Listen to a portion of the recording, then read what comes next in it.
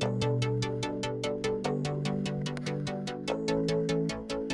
listening to the Set Life Podcast with Reed Petro, the only weekday show dedicated to news, tech, tips, and techniques on all things cinematography.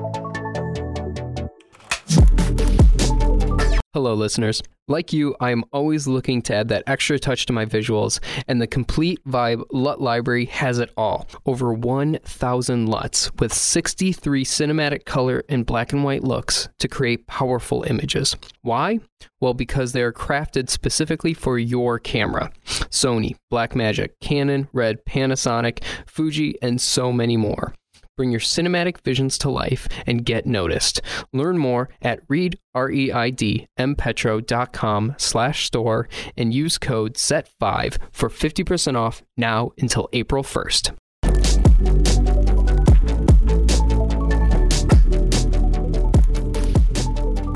Hello, and welcome to another exciting episode where we guide you through life on set by sharing practical wisdom and real experiences on set so you can level up your visuals.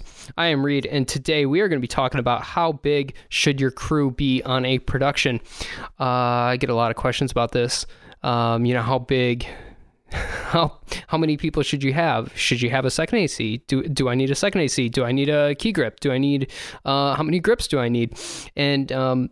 there are tons of factors involved with this whole topic, but I do want to cover three kind of general things that I like to think about when going into a project. And it comes with experience, and it also depends on your market and who you have in these various positions, how competent they are, how experienced they are. But there are three overlying things I like to consider when looking at a production and looking at, how many people to hire and who should be put into those various spots. So let's get into it. All right. So the first thing is speed. How fast is the schedule going to be?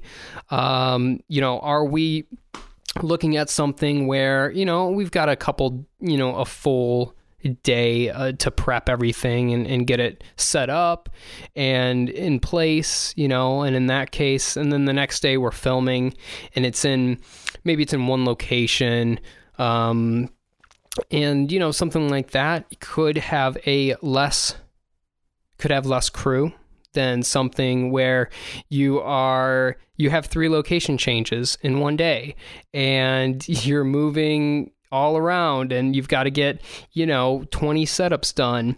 And so how many setups are you doing in the day, right? Because that's another big factor. Lighting is going to have to change, camera's going to have to change. How many setups is going to determine how much footage you get, and all that stuff. So speed, depending on how fast or how slow your production is, could determine how many people should be involved. Right. All right. So the second thing is the amount/type of gear needed for your particular project. So are you using kind of a running gun camera, something like an FS7 or a A7S, where media and batteries aren't going to really be a huge issue, and you'll be able to shoot through it. I'm thinking like. Also the C200, where the batteries last quite a while, or is it a full cinema camera where you're going to burn through cards and you're going to have to be swapping batteries a lot, and it's got a bunch of accessories on it and something like that. You're going to need help with batteries. You're going to need help with cards. So the type of camera package, right, is going to determine, how many ACs you have on it.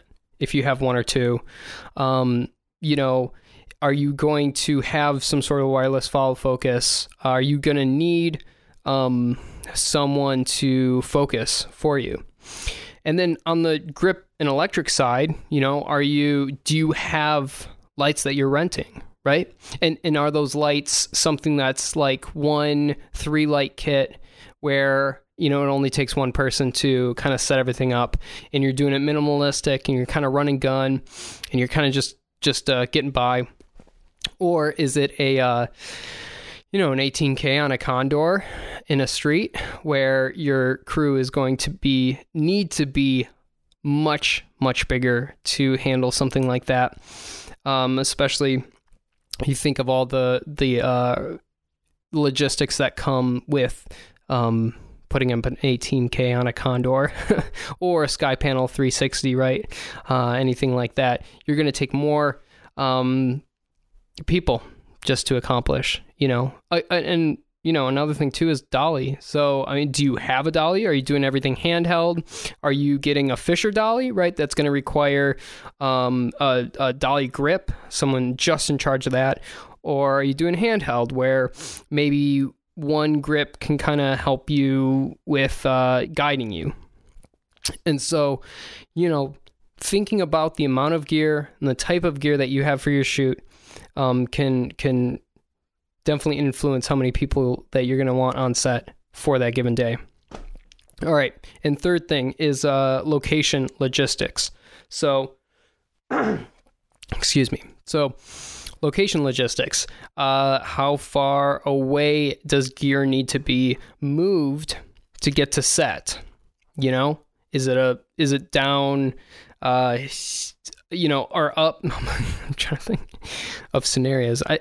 So if you're going up 5 flights of stairs with all this gear, you might want to think about getting some more people on board to help you out with that, to move stuff, because it's going to take a long time and waste a lot of time if you don't, right? Another logistics could be with locations could be, are you doing the Condors, and how is the Condor going to be placed, and do you're going to need more people for that? Where are people parking? How many people can actually be in this location? Is it a small apartment or is it a studio? And so things like that in terms of locations and what kind of challenges that they are possessing, and then what obstacles you need to overcome, and how many people would make that happen. All this is just about thinking about the obstacles and the challenges to your project.